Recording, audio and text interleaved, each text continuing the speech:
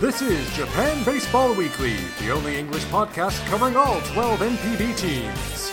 And now, your hosts, John E. Gibson and Jim Allen. Hi, and welcome to the Japan Baseball Weekly podcast. It's for the week of November 8th. I'm John Gibson, and with me on a Sunday night is my partner, Jim Allen, and our special guest this week, Jason Coskrey of the Japan Times. How you doing, guys? Doing well. Oh, good. Jason, thanks for joining us. Thank you for having me. Yeah, really appreciate you joining us this week. We're going to talk about the Climax Series in both leagues. We're going to talk about new Hokkaido Nippon Ham Fighters skipper Tsuyoshi Shinjo, and a lot more. So let's start swinging. Clearing the bases!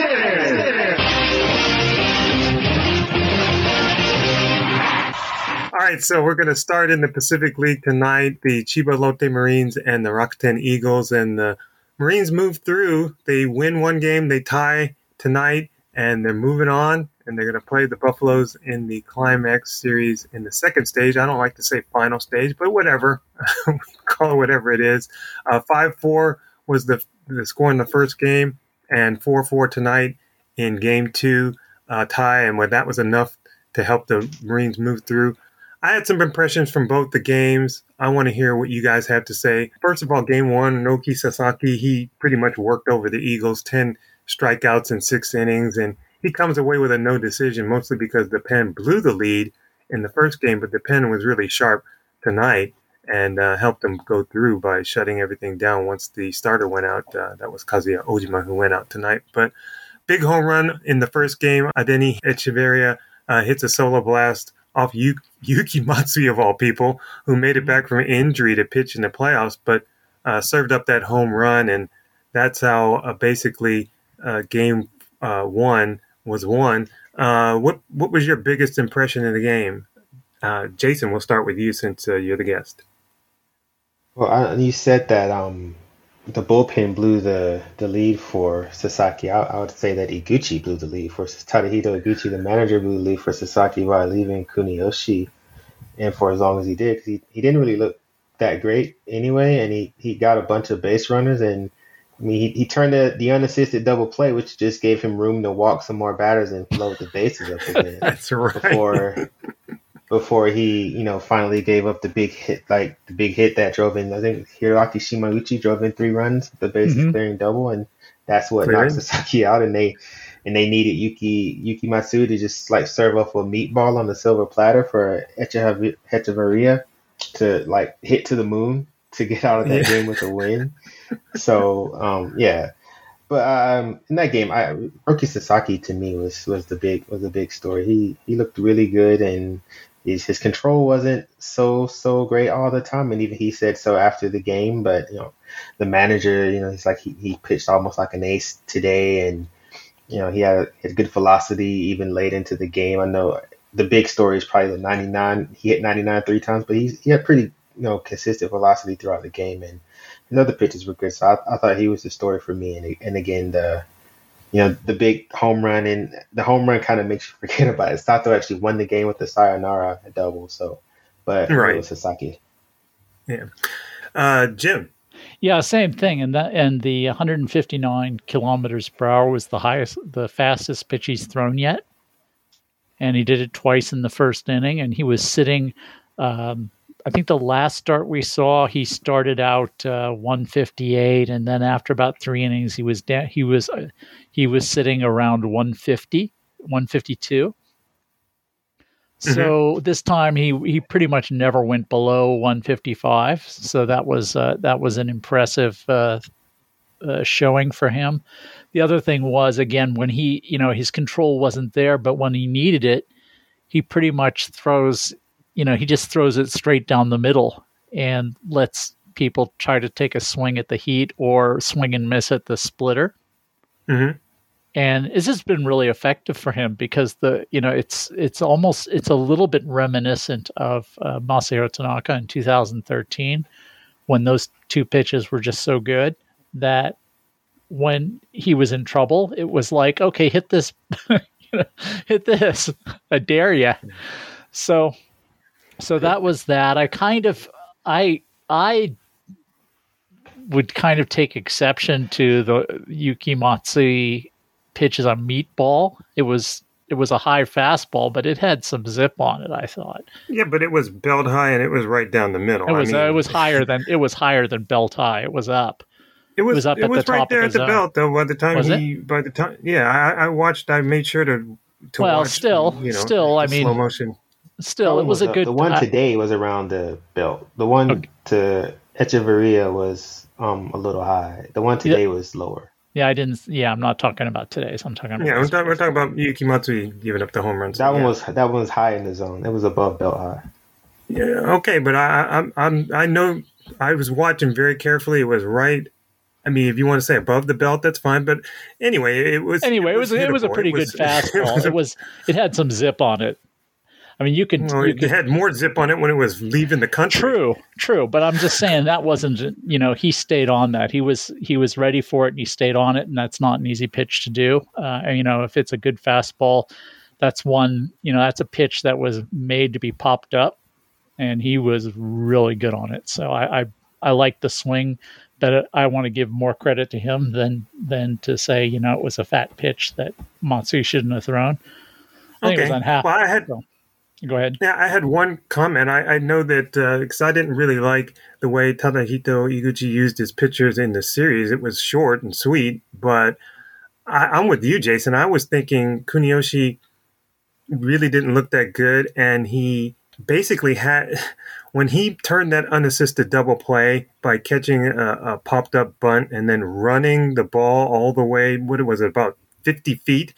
To the second base bag instead of throwing it to Echeverria. And look, Echeverria looked a little bit disgusted at that time. I don't know how many replays you got to see, but he kind of looked away thinking, geez, And I think that what happened was the play before, the bunt before, Kuniyoshi threw the ball, and it was a bad throw, but it wasn't bad enough that Echeverria couldn't catch it. In fact, I think it went off the heel of his glove. But I think Kuniyoshi didn't have the confidence in himself to throw the ball to second base again. So he caught the pop-up and he ran it out to second base. Now, if I were the manager and I saw that, I would have yanked Kuniyoshi at that exact instant. And the reason is because if he didn't trust himself to throw the ball to second base, how could he trust himself to throw the ball to the plate? So as it turns out, he walked the next two guys and he really proved me right by walking those guys. So I thought that was a key. And for me, Iguchi kind of sitting on his hands at that point cost him the lead. Now, he didn't cost him the game, but what was your impression of that whole scenario? Well, I think you're right. I think it was Iguchi, and I think the key is his whole approach was, I'm playing this the same way we approach a regular season game. And that meant that when Kuniyoshi went out for the seventh inning, he didn't have another pitcher ready to go just in case. Because but it's a long, because it's a long season, and it's every game's every game, but this isn't every game is every game, and it's a 3-game series or a 2-game series. So why don't you have, why do you want to be the next Hiroki Kokobo and keep your reliever waiting to warm up until after you need him? Right. Jason, what did you think about that whole scenario? I sort of agree with Jim. I imagine he just sent Kuniyoshi out there thinking, all right, he's going to get through the seventh, and then we have our plan, and we're not going to deviate from our plan, and we're not even going to prepare to deviate from our plan. So now he's just out there on the island, putting runners on base. He wasn't alone on that island. He had a bunch of runners joining him. Hashtag HighHeat. This is now. I mean, I wasn't rooting necessarily for either team. I had picked the Eagles for the upset, and so I was wanting to be right. But I liked the Marines all season long in terms of what I saw from them. I knew they were a good team. So I'm watching this unfold, and I'm thinking, well, I'm done with Kuniyoshi. I mean, he really was. Really, he was a mediocre kind of reliever with the Bay Stars. I don't know that he's not that great a control pitcher. He just has been a guy who has thrown hard and been able to get outs with his velocity a lot of times. And now here he is walking guys and not having the confidence to throw the ball to second base, regardless of whose fault it was, that the ball wasn't caught. You're out. I mean, you're out. Fake an injury. I mean, do something, but get creative out there, Iguchi-san. I don't know why we had to see the bases, full of runners again before Iguchi made a move. So I thought the players saved him from this decision because I didn't think it was good playoff managing. Yeah, I think that's probably about it. The Eagles were kind of. I don't really have anything to say about the Eagles. I mean, they obviously they were outclassed. I mean, Norimoto was outclassed by Sasaki in the first game, and I mean they're both. I mean they had it pretty much figured out. I don't want to talk about game 2, but that was the interesting thing. I think the key point is all about Iguchi. I think it could very well be that unassisted double play did more harm than good, because maybe Iguchi probably figured, okay, we're going to get out of this inning. Now we've got 2 outs, so the crisis is averted.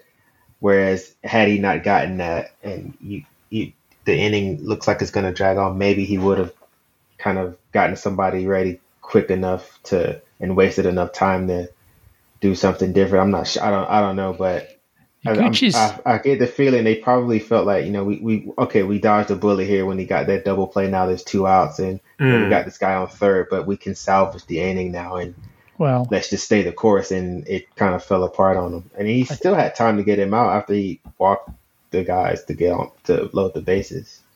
Okay. All right, well, let's go to game 2. And I thought the 2 managers they both kind of stuck with their starting pitchers a little bit too long here. I get the sense, and now look, we just saw a series in which Masahiro Tanaka was saved for the 3rd game, let's say saved, and didn't get to pitch, and the Eagles are done, and he's done. But I just thought both managers just seemed to be sticking with their starting pitchers a little longer than for me. I mean, here's my philosophy. I think, especially in a 3-game series, I'm going out by out, thinking, when am I going to take this guy out? When are we going to get into trouble? When do I need to make a move to help the players along and get through this game?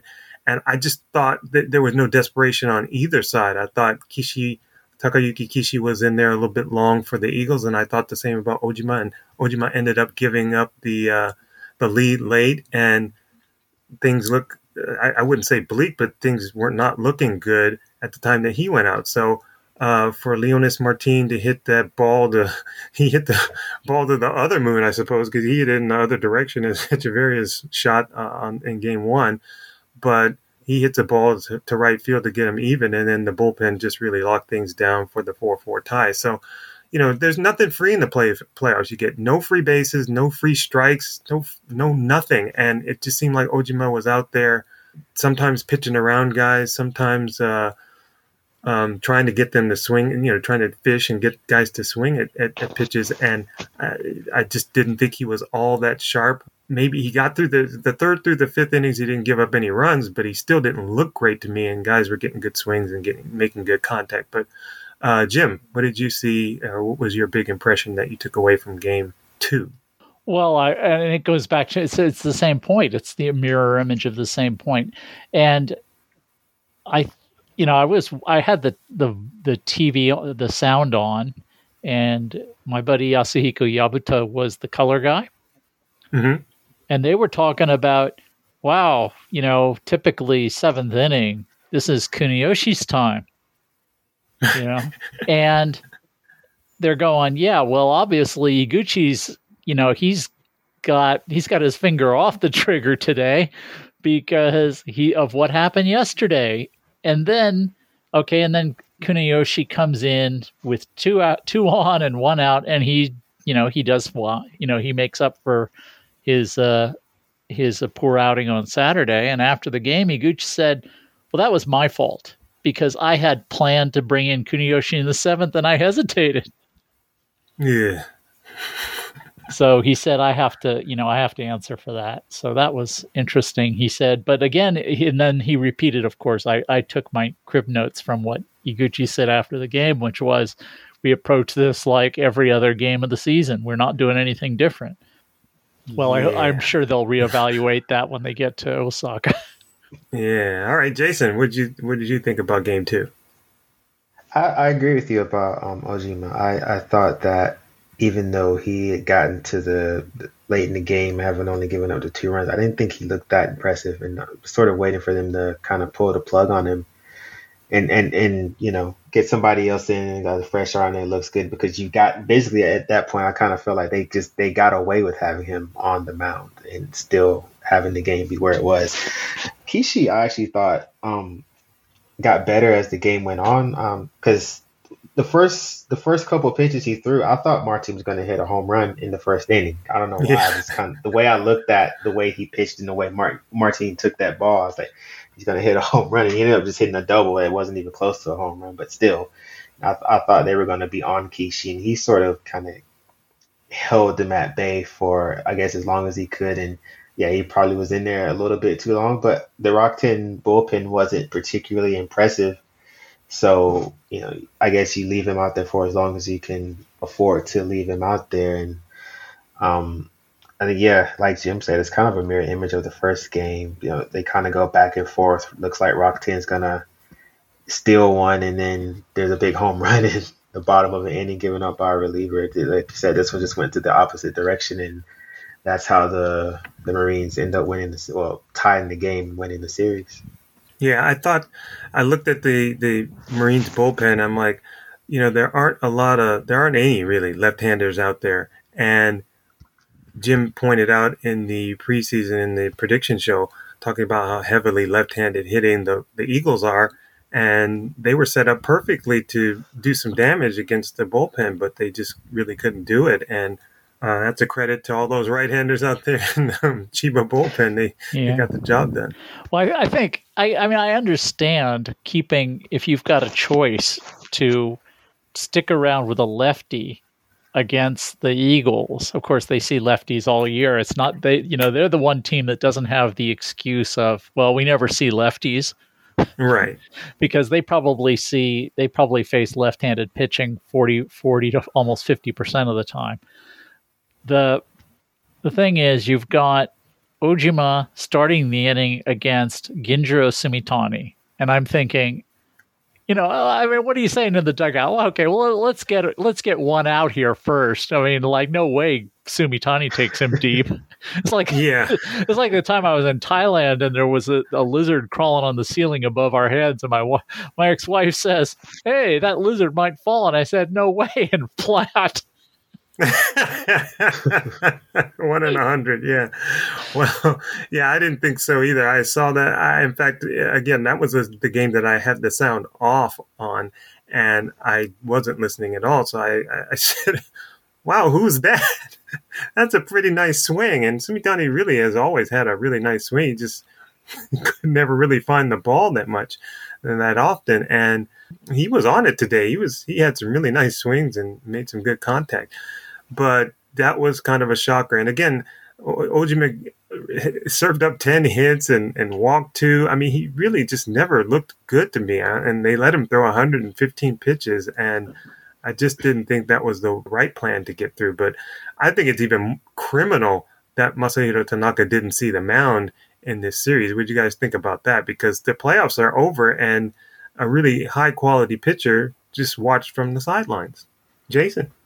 That could have been Ishii basically just outsmarting himself. We're going to go in and win this game, and then we'll have Tanaka to get us to Osaka. But you can't. You got to win the game that you got to win first, because if you lose, you don't get to get Tanaka in unless there was something wrong with it.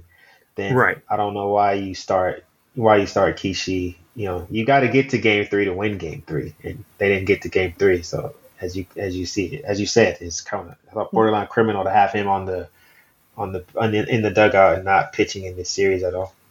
I almost thought that he would pitch in relief today if Kishi ran into trouble, and they didn't even do that. What were you going to say, Jim?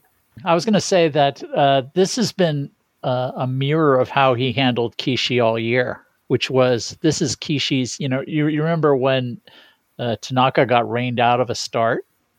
He didn't pitch the next day because it was Kishi's start. He waited until after Kishi's start, and that happened a couple of times when there was a disruption in the schedule that Kishi stayed on his rotation. Kishi had his days, period.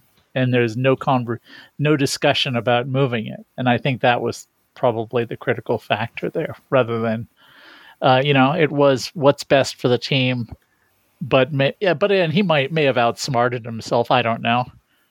If that would be the case, would you say then that maybe Kishi's had his days because he has his days because he's not as flexible. Like if you throw him off his routine, he's not as good, and maybe you can figure, okay, this is his day, and if we move him off of his day, he's not going to be any good in the next game. So let's just roll the dice, which I still think is the wrong decision because again, you got to get to game 3 to win game 3. But maybe I think I would not as flexible.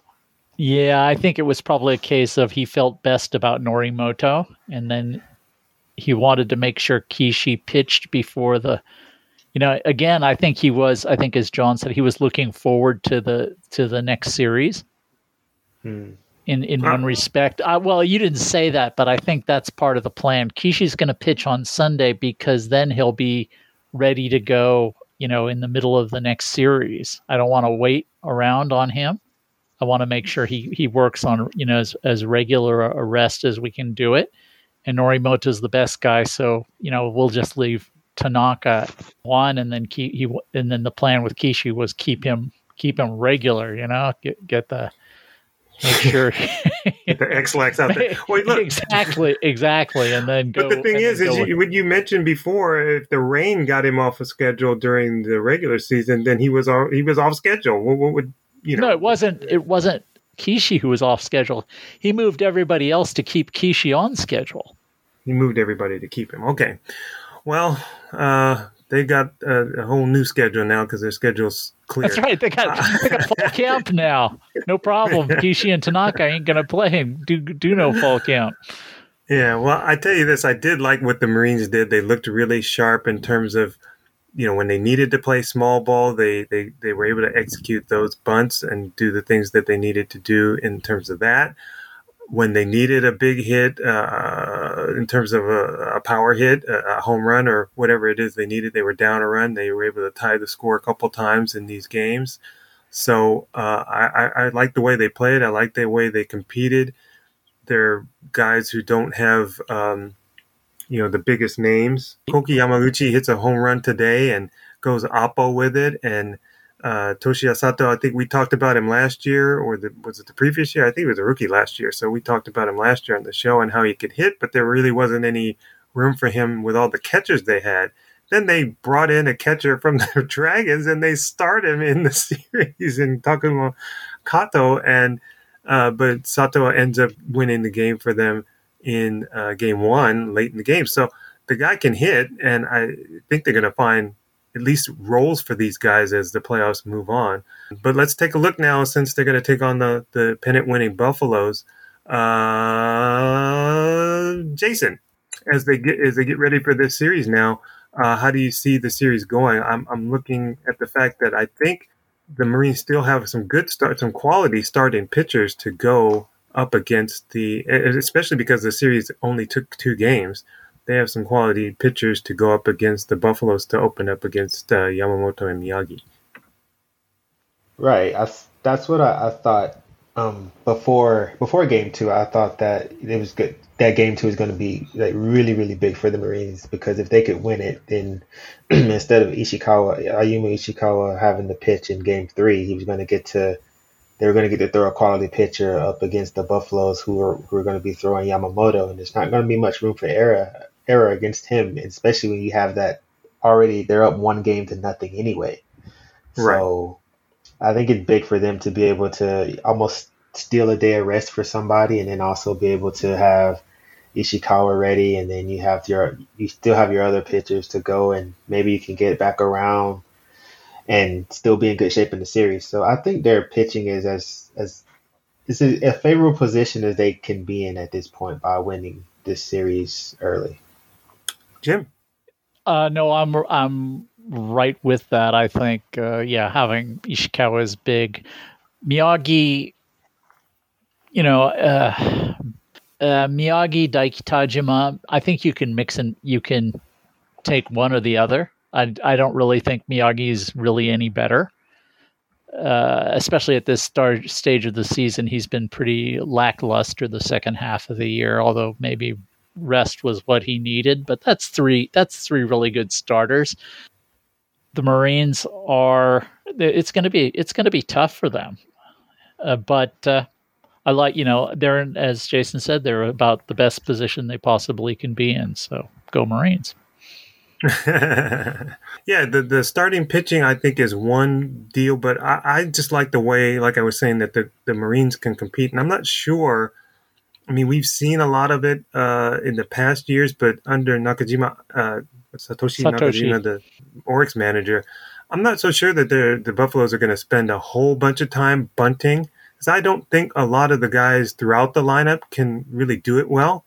So I think that we're going to see more aggressive kind of approach to trying to score runs and putting guys in action, like putting guys in action on the bases, hit and run and hit, that kind of stuff, more than just a straight sacrifice. But I think the Marines can play any kind of ball. I think they're kind of the poor man's SoftBank in the sense that if they need that bunt, just about anybody in the lineup can get it for them. If they need an extra base hit, somebody can produce that as well.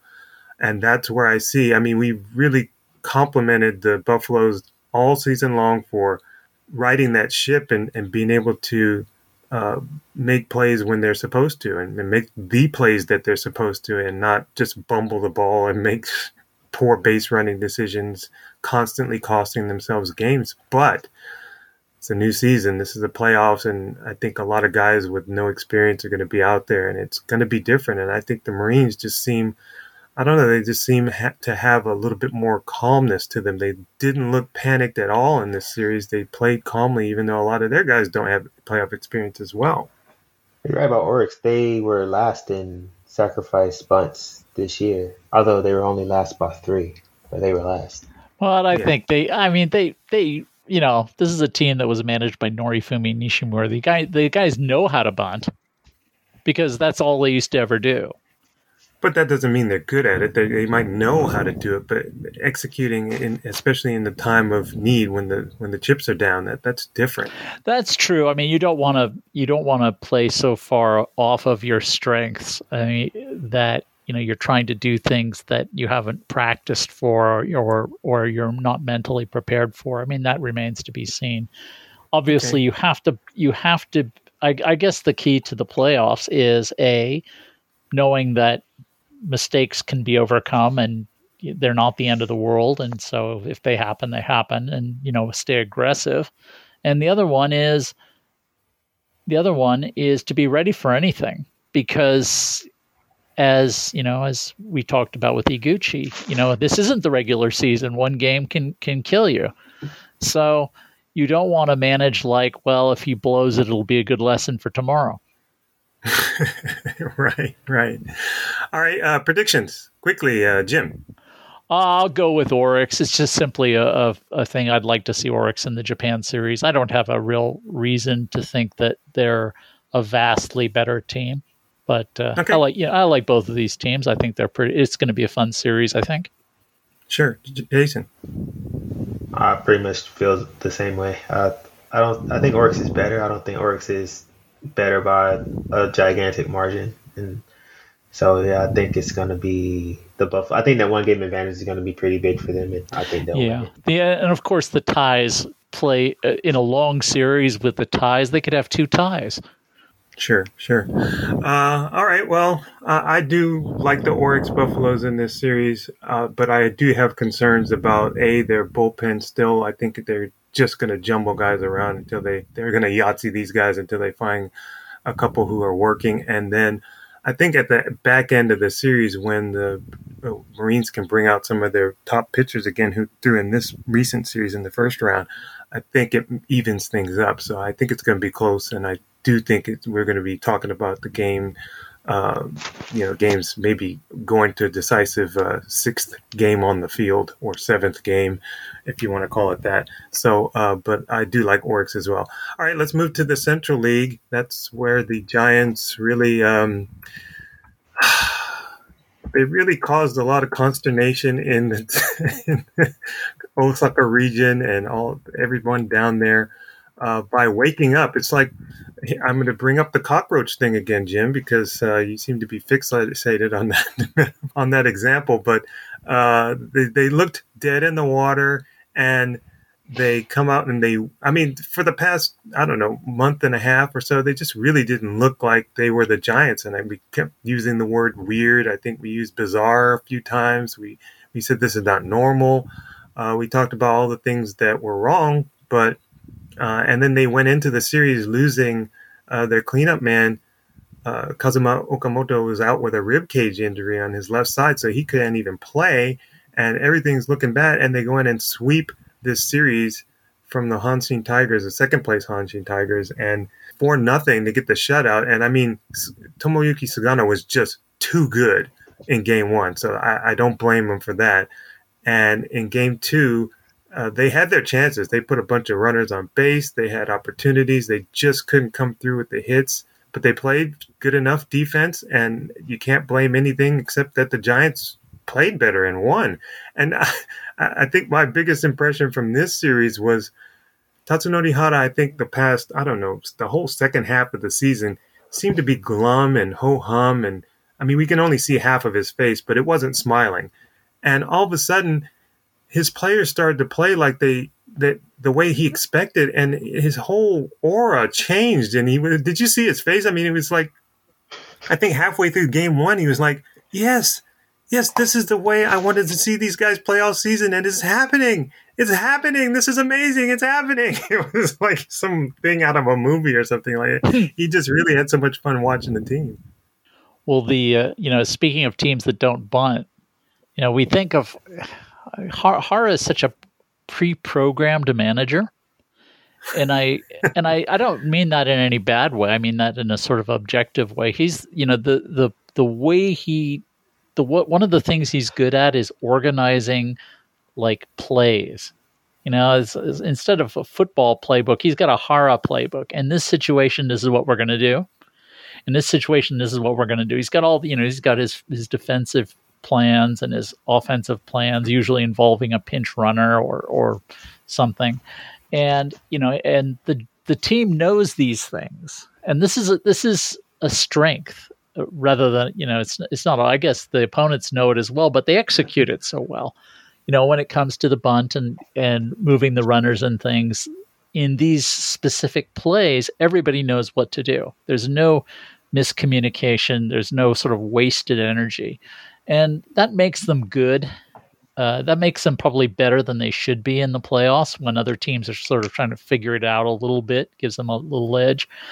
And, he's the guy who basically, I think the reason he was last, I think the Giants bunted less than any team in Japan last year, or at least any team in the Central League, was because he pinch hit for his pitchers almost every time they came up in the order. Last year or this No, this year, this past season, okay. Yeah. Okay. So I wasn't surprised but I was, instead of having his pitchers bunt in this series, he's got Maru bunting and he's got Zealous Wheeler bunting and everybody's bunting. And it's sort of like, aha, fooled you. We're the sacrifice in old school, old guy, play it the right way, Yomiuri Giants again. Jason, what was your impression from the series? Or from that Tatsunori Hara likes to manage, and what I mean by that is, and I want to say that Jim said this on one of the shows, and I'm sorry if Jim didn't say this, but he said something to the effect like Hara likes to, show you that he's smarter than you. I've said that. I've said that many times. Yeah. And maybe it's because I was around Wayne so much. The Giants are the team I've been around the most, and Hara he loves to be able to like manage and show you that he can manage. And I remember when the major leaguers were here, the Mariners were playing, and he was like beside himself that they were batting Mitch Haniger #2 because he was batting Sakamoto #2. He said, "See this? I'm using this major league strategy. They're doing that thing that I'm doing here.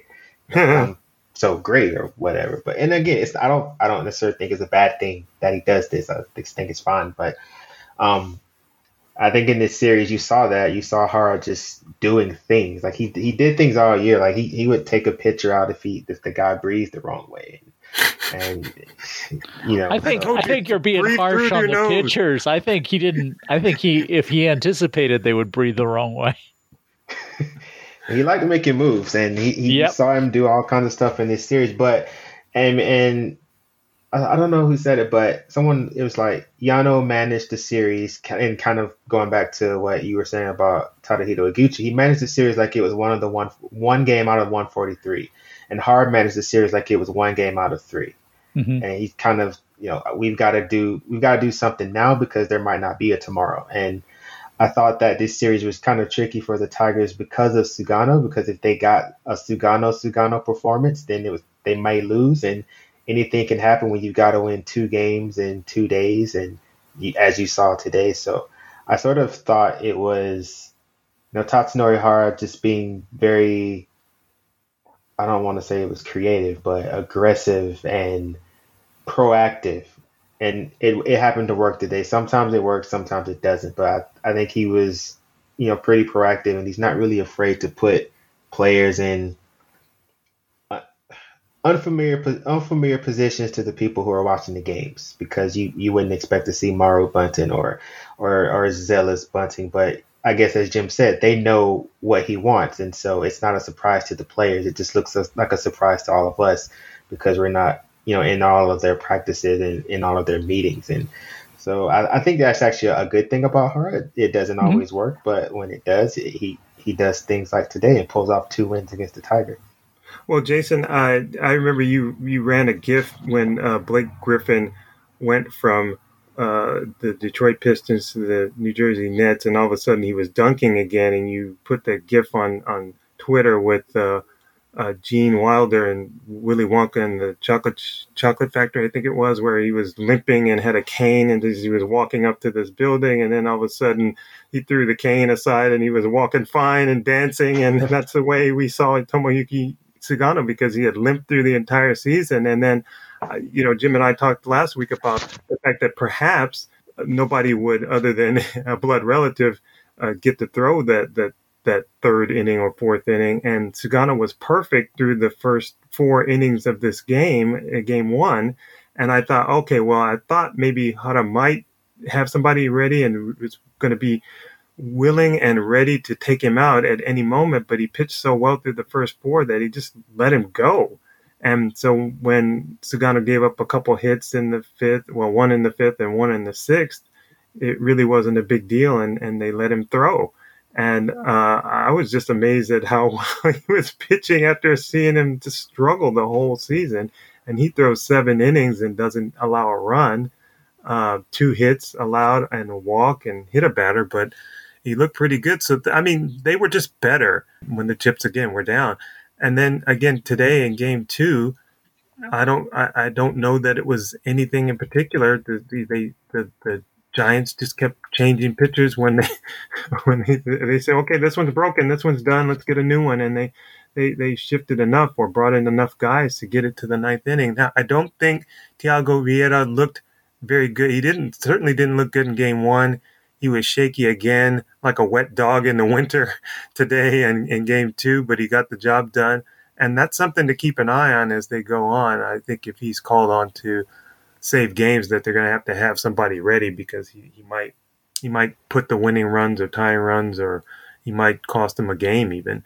But they got the job done, and I just want to focus on the Tigers for a minute.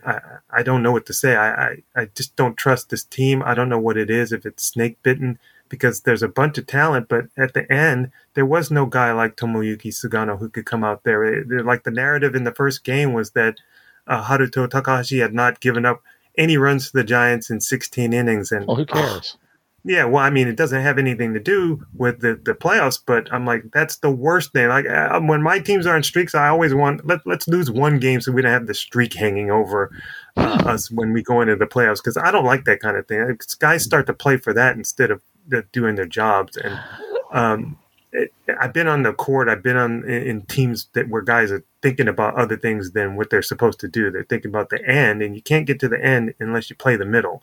And I just don't like that kind of thing. But yeah, what does that have to do with anything? Probably not much at all. He had the 16 inning streak. It disappeared quickly, and they lost the game, and then they lost again today, and they're gone. And it's got to be tough for Hanshin Tigers fans. I sent out a tweet. I didn't even really congratulate the Giants because they did play really well, but I just felt bad for the Tigers fans. Well, I think Haruto. I mean, if I had a choice, I would 100% go with Haruto Takahashi in game one. I don't think there's any.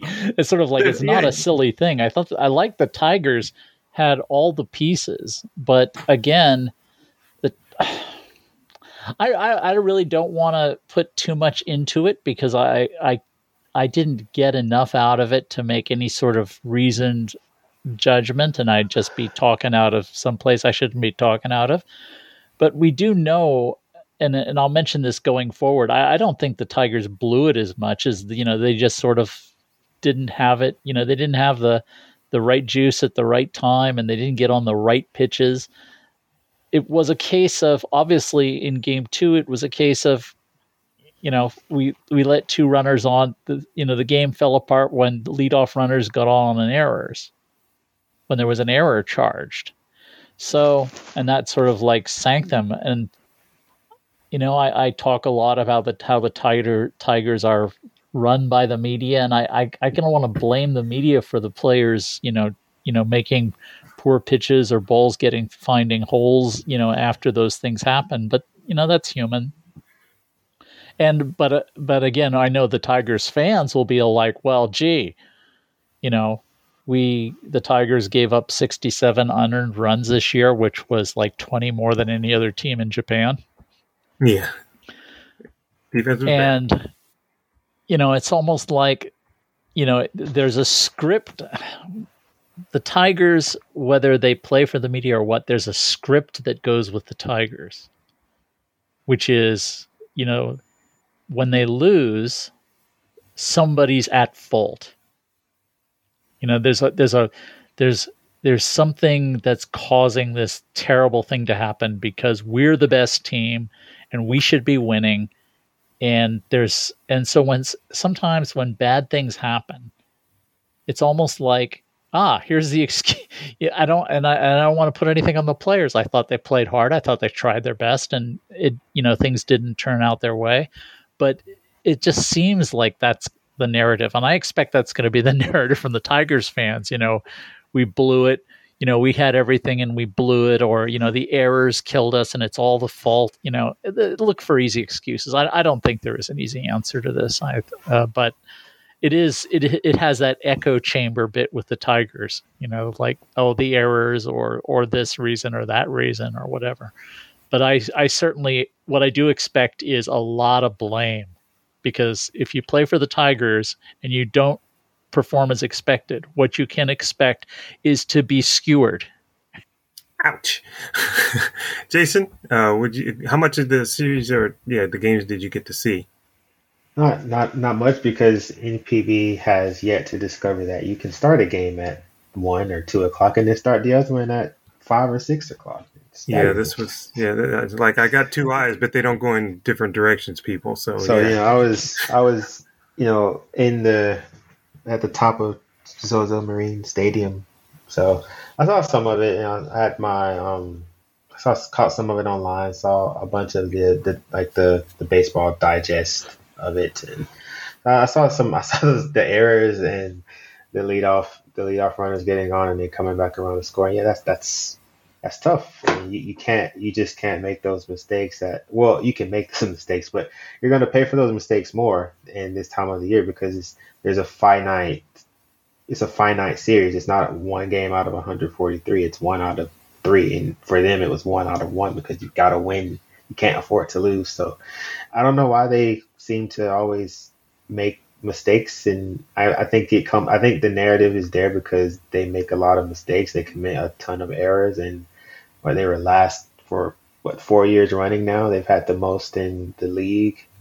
So I think I don't know what the issue with that team is or why they can't get it together. Or maybe it does seem outsized because it's Hanshin, but I'm not entirely sure about that because the numbers do bear out that they do commit more than other teams and they let in a lot of runs that otherwise they may not have let in. So yeah, I'm kind of, I don't know, maybe like Jim said, they just, whatever it is, they just didn't have it at the right time, but they do make their bed to an extent, and it's after such a solid season from them this year, I'm pretty sure they're crushed that it ended the way it did.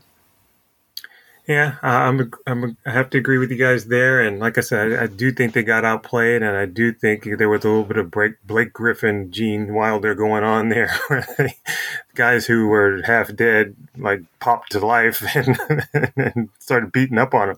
So that kind of thing happens. It's a really short series, and in the playoffs, it's live or die. And I think there was desperation. They just weren't able to come through. So now we've got the Giants playing the Swallows in the Tokyo Derby. And that'll be at Jingu. And who do you like there, Jason? I like the Swallows. They're playing better lately. The first half of the season, I would have liked the Giants. In the second half of the season, the Swallows played better down the stretch. And plus, we don't know if Okamoto is going to be able to play or not. That's although moving to a more, I guess, offensive park, that you can get away with that a little bit more. Even though they got away with it at Koshien, but the pitching is gonna be an issue because Sugano's Sugano, but he's not going to be pitching for a couple of days, and you got to piece something together. And and the Yakult is a really really good offense, and how they're gonna limit the runs is going to be important. And the downside about Tatsunori Hara uses a lot of pitchers, but that means a lot of guys are going to be kind of taxed, and that's something you got to concern yourself with in a long series is getting their guys rest so they're not gassed in game 4 and game 5 if you even get that far. So I like the way the Swallows played over the second half of the season. I don't think this break is going to be enough to have cooled them down that much. Maybe they get off to kind of a slow start, but I like their offense, and I'm not as high on the guys who are after Sugano. Maybe Yamaguchi has a good game, and maybe Mercedes does, but I think it's there for the Swallows, and I think they'll probably win it. Okay, Jim? Yeah, Mercedes and Yamaguchi, we don't know, and if they could, they could like today, like on Sunday, they could be like Takahashi and breathe wrong, and he's gone. So supposed to breathe in through your nose. Well, that's certainly we've watched this evolution of Tatsunori Hara's postseason managing, which is if your name isn't Sugano, I don't want to see you out there in the 4th inning. Because we don't have starting pitchers on this team. All right, so who you got? I like the Swallows, and I'll say this: the Swallows are the anti-Tigers in this respect. And that? Well, the Tigers, they're a team that's really built around pressure. They pressure the players. They immerse the players in media pressure. Mm-hmm. And there's the whole scapegoat religion around the team that the Swallows players don't have to deal with. Both of the managers, Akira Yano and Shingo Takatsu, are very low pressure guys, very matter of fact. On an emotional level, they're very much even keel guys. Okay. But there's a difference between playing for the Swallows and playing for the Tigers, which is, they don't have that extra baggage in a game. If we lose, we lose. Nobody's worried about what the media is, nobody's going to skewer the Swallows players if they make an error that costs them a game. Sure. Okay. Okay, so I like the Swallows. I think their offense is fine. I think I love their pitching. I think, obviously their pitching is the best in the Central League. I think you have to go a long way to argue that it ain't. And the offense is as good as it's right up there as well. Okay. I think there's a really interesting dynamic going on in this series that will take place in this series. One is that we got a team like the Giants that has been smug, haughty, looked down on the rest of the teams in Japan. And this season has been like a come to Jesus kind of season for them, in that they just really haven't been that good. They haven't been able to look down on the rest of the teams. They've spent most of the season actually looking up at a couple, or at least a couple teams, and now they're going up against a team that has been one of those teams that has always looked up. Not always, but especially in recent years, has looked up at the rest of the teams in the Central League. And so you've got this team without confidence against this team that's highly confident, and I think that's the lying backstory that's happening with the Giants, who are going to go in there thinking, we can really win this series. Whereas I think the Swallows are going in thinking, I wonder if we can really win this series. And I think we're going to see how that plays out. Now, I don't know that it's going to have any impact on the actual results themselves. Probably not. But I think there could be, if the series goes all the way to the games on the field, goes all the way to the decisive game, I'm interested to see if the Swallows players can come through when the pressure is on, or if the Giants players come through when the pressure is on. That's what I'm going to be looking at. But I do think the Swallows get to go through, and I think we're going to see the Swallows and Buffaloes, the two teams that did the dual worst to first runs, and for the first time in NPB, and they're going to have fun in the Japan series. But it's a long road, and it's going to be fun. But we got to move on because we're running out of time. I want to make one last comment about this, and I made it on my newsletter this week, which is that if I know John may remember 2004 when the Pacific League started its playoffs. I was in America. Okay, maybe then neither of you remember. 2004, when the beginning of the season, the Pacific League announced its playoff season, or I guess in the winter. And Tsuneo Watanabe, who was still then the owner of the Giants, he was the owner of the Giants until most of the way through that season, when he had to quit over a scandal.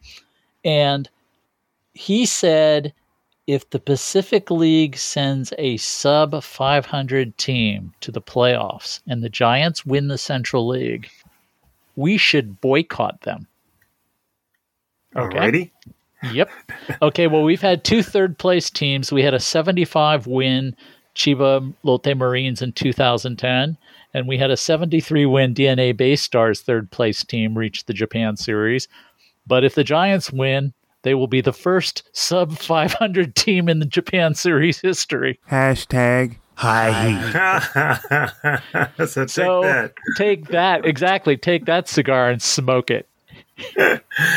All right. Making a four-seam transition. On Wednesday, we had the presser for Tsuyoshi Shinjo, the new, and I say this laughing, because it was very entertaining, as much of it as I could stand. The new Nippon Ham Fighters manager, he was named this past week, and I slammed the choice as Kiyoshi Nakahata 2.0, but the former DNA skipper was never truly a clown show like we saw in the Wednesday presser with Shinja. So it was somewhere between drunk Elvis in a cheap Vegas cocktail lounge and a 2-bit comedy club routine, after which you asked for a refund. The big collar, there was enough starch on that collar to float Queen Mary.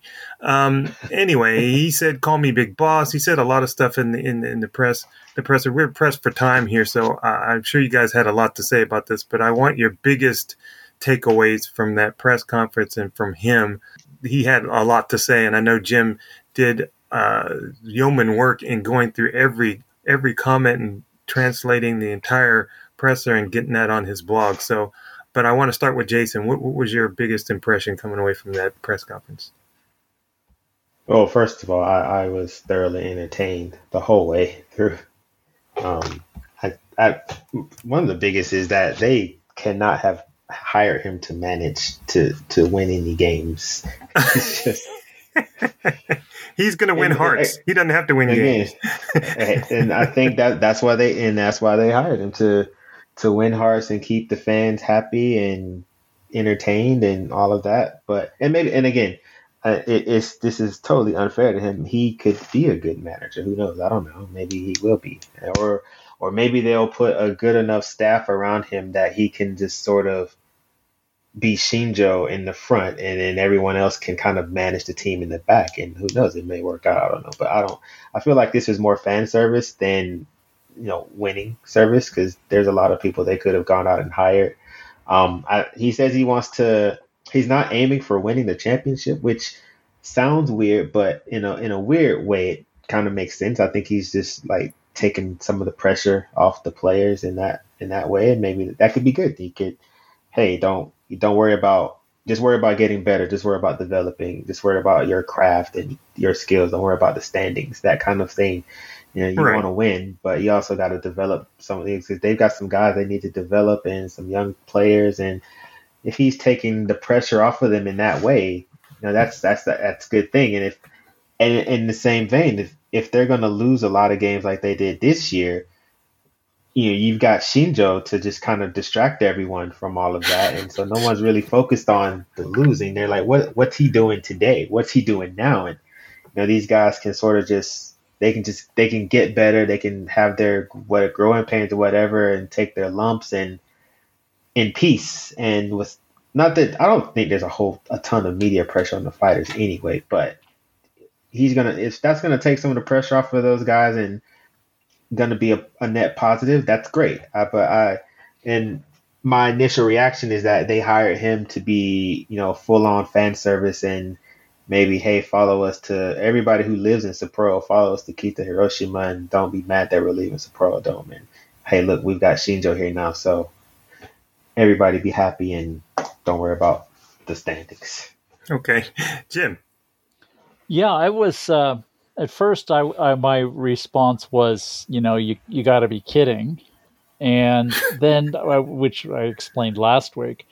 And then when I saw the press conference, I was halfway between you, Jason, and you, John, in that I found it at some points so weird, and some of the stuff he said so unexpected that it's sort of like said, hold on a second, he can't be saying this. He can't be doing this. Okay, even though I remember Shinjo as a player, and since he came up as a teenager, it was that I was in that mode, and so I just sort of, I couldn't comment on it at first, and that's why I did the transcript, with it pretty much without comment. I guess the weirdest thing about the whole thing was the press, the media, not the newspaper guys, because only one newspaper guy asked a question in the entire press conference. It was all TV people. Hey, big boss, what do you think about napkins?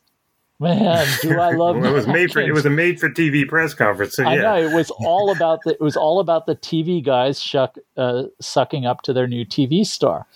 So there was that. That was probably the weirdest thing, and especially the one kiss ass who decided, hey, aren't you guys going to applaud for these people? Yeah. I mean, I'm going, that was the thing that really got me to, reaching for my nausea medicine. It wasn't so much what Shinjo said, because Shinjo, and then when I realized what he was saying is he gave a cue. When he was talking about baseball, when he was talking about real stuff, he wasn't winking, he wasn't giggling, he was looking serious. It was when he was, it was, oh, we should all be doing this and blah, blah, and all that. He was doing the rah-rah stuff. And then when he's sort of quiet and normal, he was talking about baseball stuff. And so I see this could happen. This could have a real, actually, I think it could be a real positive, because I wrote about this at some length yesterday. Managers, although Japanese baseball culture says managers win games, it's managing genius that wins games. It's really not. It's having, managers, basically players win games and managers are there to not take the rug out from underneath them. Managers are there to have a long-term view and let the players grow into whatever they can be. And Shinjo said, I think very accurately, it used to be the case that some players and managers stunted, players' mental growth. And I can see areas where he might stunt players' growth, like if he doesn't quite understand the concept of what the strike zone is, like he did as a player. And perhaps his team will become guys like him, but I don't see that. I see Shinjo as a guy who says, who said, "Come out and be prepared and be the best player you can be, and then we'll see." And I did like that aspect. I mean, all the clown stuff was just clown stuff. I don't see him. I could see where things could fall apart, and I can see certainly that the show will be all about Shinjo. But that's not, as Jason said, that's not a bad thing to take the pressure off the players. All right. Well, I saw the first maybe 5 minutes of the press conference, and he cracked early on. He said, well, more than changing my looks, I'll be changing the team. And he kind of winked and suggested, yes, I've had a lot of cosmetic surgery, but I'm going to stop that and I'm going to focus on changing the team. So I thought, okay, this is already off the rails. And by the time I got to about 10 minutes, I'm like, this is the face of your franchise, this Botoxed, cosmetically surgeried, tooth whitened face that's really not pretty anymore. This is what you're going to put out in terms of this is how we want to be as a team. This is the person who's going to lead us to whatever. And I couldn't watch anymore. I really wasn't entertained. I thought it was, as a manager, I don't think I think he knows baseball. I don't have any trouble with that part of it. And he, even in his last, I guess, year of playing with the Fighters. In fact, I have a story that's on my wall that I framed writing about Shinjo that I've kept through the years. And he won a Japan Series championship, and he walked off the field. And I think that was the last time he was serious and really serious about baseball. He did come back, or try to come back late last year, as we talked about in last week's show. But even all the while then, I think he was having fun. He was having fun with it. So I think he knows baseball. I'm not really worried about the baseball part. I just get concerned that I think Fernando Seguino, when they were winning that championship in 2006, made a comment about someone on the team or some personalities on the team. It doesn't matter what they do, blah, blah, blah. And I thought Segi was referring. He never mentioned it. He never said it directly. But I always got the idea he was talking about Shinjo and him not being serious at certain times. And I wouldn't be surprised if, because we've all seen the footage of him coming down from the ceiling at Sapporo Dome. I wouldn't be surprised if he arranges to try to do that before every game with the lineup card, because if he turns it into a farcical kind of situation, I don't think people are going to take the team seriously. But look, it's not about the manager really. And at the end of things, it's about the team. And I think they're going to have a pretty good team next year. So I hope that this I don't know if this is an extremely poor life choice that the Fighters have made, but we'll see. And it's going to be entertaining for sure. I'm not sure if I want to see what's going to come next, but I'm certainly going to be watching with everybody else. So, Jason, you want to stick around for fielding questions? You might as well. You compared Shinjo to Nakahata. Kyoshi. That's correct. I remember I interviewed Daisuke Mira, and I asked him about what do you think about all the stuff that Nakahata does, and he said it's good, it's great, everybody likes it, it makes the atmosphere light, but at the same time, at a certain point when you're losing a lot of games, it gets kind of like it's a different feeling seeing the manager do all this stuff. And I wonder if the Fighters will ever get, if they're not a good team, will they get to that point of we're losing a lot of games, what are you doing? Yeah, that's a good point. We'll see. That's a good point, because there's a thing in Japan where you can have a home run celebration. You can dance on one foot when you miss a pitch. You can you can do the hokey pokey, of which is the same guy, but you have to be successful to do it. And if you're not successful and you've got an act, people get annoyed. I mean, I get annoyed with some of them anyway, just because I think they're silly. But that's just me being old.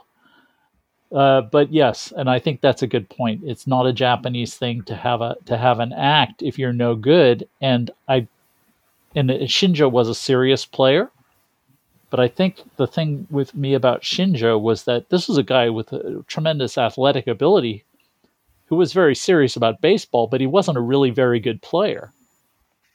You know, he was a guy who every game was the All-Star game. Swing hard, throw hard, run fast, try to play the game in an exciting way rather than a winning way. And he was a 250 hitter who didn't draw walks and didn't make contact enough to use his natural raw power. So he was pretty much a failed experiment as a player. So yeah. So his stick always struck me as being a little hollow, and I think that your comment is spot on. Could happen that way. It could happen. On the other hand, it could be all about Shinjo, and but he's very serious about the players, though, in a way that Nakahata wasn't. Nakahata was like on another world. There was his world and there was baseball world. The media basically thought the Bay Stars were instantly going to win a championship because they were so taken by Nakahata's stuff that he said. Oh, he's going to turn this team around. Oh, blah, blah, blah. But they were still the same lousy team they had before. Shinjo isn't going to turn the team around, but if there are players who can blossom while being left alone and encouraged, as opposed to being criticized for not being A, B, or C, then yeah, there could be some real surprises. There could be some players who are much better than anybody thinks they have the right to be. Okay. All right. We got to go to fielding questions because we got to get this question in. So let's go to fielding questions. All right, Jason, assuming you wanted to sit in for this and chime in when you can. This is from Dan via Twitter, and he says, hope all is well with you. I enjoy listening to the show every week. It is great to follow NPB and its players. I have a question for you, discussion point. Who is aiming to get posted this year and or has speculation about going to MLB? Is Seiya Suzuki still the biggest name and most likely player to go at this stage? And which current MPB players would you love to see play in MLB? Thanks so much and take care. So, Jim. Seiya Suzuki is still the biggest name. And he's already got posted since we saw that news this weekend. So we were a week late on this. But he hasn't been posted yet. That's right. Yeah, well, that's John The announcement was made. Basically reading, checking what's been published in Japan 6 weeks earlier. So, yes, Seiya Suzuki is the big name. He's the big fish. Other guys who are interesting to note, I would say Yasuaki Yamasaki was probably moving towards being posted this year. I don't think it's going to happen. Yikes. Because, the thing with him is you have to ask is how much was his mother's untimely death at the age of 51 recently part of, his complete and total collapse. Okay, so there's that. Naoya Masuda is kind of an interesting one. Nobody's talking about him, but I think he's going to be on the verge pretty soon. So those guys are interesting. And of course, Tomoyuki Sugano. Who's the guy I'd like to see most play in the States? Well, right now, the guy I'd like to see most play in the States, there's about 5 of them, but I'll stick with Yoshinobu Yamamoto, who I expect to go in 2020, at the end of the 2024 season. Okay. Jason, any ideas? Any opinions? Well, same with Jim, Sugano, both I guess maybe give it another shot. Kodai Senga is getting there to be able to escaping SoftBank. Yep. I saw someone was saying like, the new manager was saying we're gonna do our best to keep Senga in free agency this year. I'm just thinking, where is he gonna go? Because he wants to go to America, so he's not going anywhere in Japan this year. Yeah. So, Senga, I imagine he's gonna be a name. I'm blanking on anybody else, but Sarah may try. I know there were some people sort of looking, kind of giving him sideways glances. I don't know, but Daichi Osada of the carb sideways glances. Yeah. Yeah, he may give it a shot. Maybe he won't get a contract. Maybe he won't even try, but he may give it a shot. But which would also mean, similarly to Senga, he would stay in Hiroshima. The guy I want to see is a guy who's not gonna to go to the majors now, and that's Yuki Yanagita, and just he got injured at the wrong time, I guess, basically, or in his service time got all. Yeah, weird. He got old at the wrong time. I guess, look around down the road, and Munetaka Murakami, he's good power. He's getting better as a hitter. He's number one on my list. Yeah, of guys I want to see. He's number one. It's a shame Yamada, although I guess he's still good at some point. I don't know, but Tetsuto Yamada. Yeah, he's number 3. Hayato Sakamoto never gave it a shot. And I don't think he's ever going. He said it himself that he's not. Yep. He said himself he's not going to go. I think he said that he didn't think he was good enough. Whether he believed that or not, I don't know. But he's not going anywhere. So yeah, Yanagita, Murakami are the guys I wish I could see in the States, and Yamada and Sakamoto, but that I want to see, it's like Jim said, Yamamoto, Murakami at some point, and those two guys. And I don't know about Ayumi Ishikawa, because he gave it a thought and then he changed his mind or whatever, so maybe he'll try again. I don't know.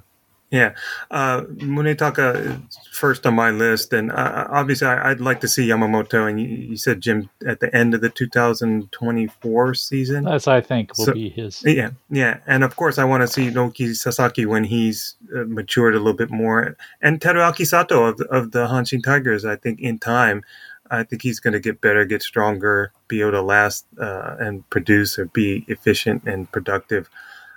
Throughout an entire season. He's got to do that for 140-something games before he can bump up to 162 or think about 162. So those are some of the guys I'd like to see. But I don't think it's any surprise about Suzuki. So I think the next thing we have to do is kind of just watch out and see what the scouts are saying about him. I would see him as a guy who's probably not going to hit the home runs that he hit over here. But then again, it depends on the location. If he, I could see the Yankees going for a guy like him because he's not just about power. He's about driving runs in and making contact and spreading the ball around. So they don't have that kind of guy. They just have mashers. So I think that's the kind of player that would be very maybe productive in that situation, who could hit third for a contending team. But it depends on where he goes. We'll have to see. So I'll maybe we can have one of our scout friends come on and talk about what he looks like. But my goodness, look at the time. We've got to go. But we did get to your question, Dan. Thank you very much. Dan sent it in ages ago. We never got to it. We didn't get to it quickly enough, and it got a little bit stale. He sent that, I think, during the Heisei era. We're not that bad. But thank you again, Jason, for sitting in and adding your knowledge and dropping that knowledge for the listeners and adding your insight. Thank you very much for staying up late. I know you like to watch football, as do I, and I will still try to get up early and watch some, but I think I'm going to try to sleep late tomorrow since my team is playing the Sunday night game. And thank you again, Jim. I know you had a long day, as did I. Anyone else who has a question, hit us up on Twitter at JBW Podcast with the hashtag HighHeat. Send us questions via email to yakyujohn@gmail.com or hit us up on the Facebook page. Leave us a message, a comment, some criticism, whatever you like, a question as well. Look for us on iTunes. We will see you next week. Maybe, I think this was the first time in history that we've had both Climax Series end on Sunday so that we could both get them both in and talk and preview the upcoming final stage or second round of the playoffs. So this is the first time. So no baseball tomorrow. We'll talk to you next week. Enjoy your baseball. See ya. See you at the ballpark, and stay masked up, people. Follow the hosts on Twitter at JBW Podcast and at JBallAllen. And feel free to submit your questions by email or tweet with #HighHeat. Thank you for listening to Japan Baseball Weekly.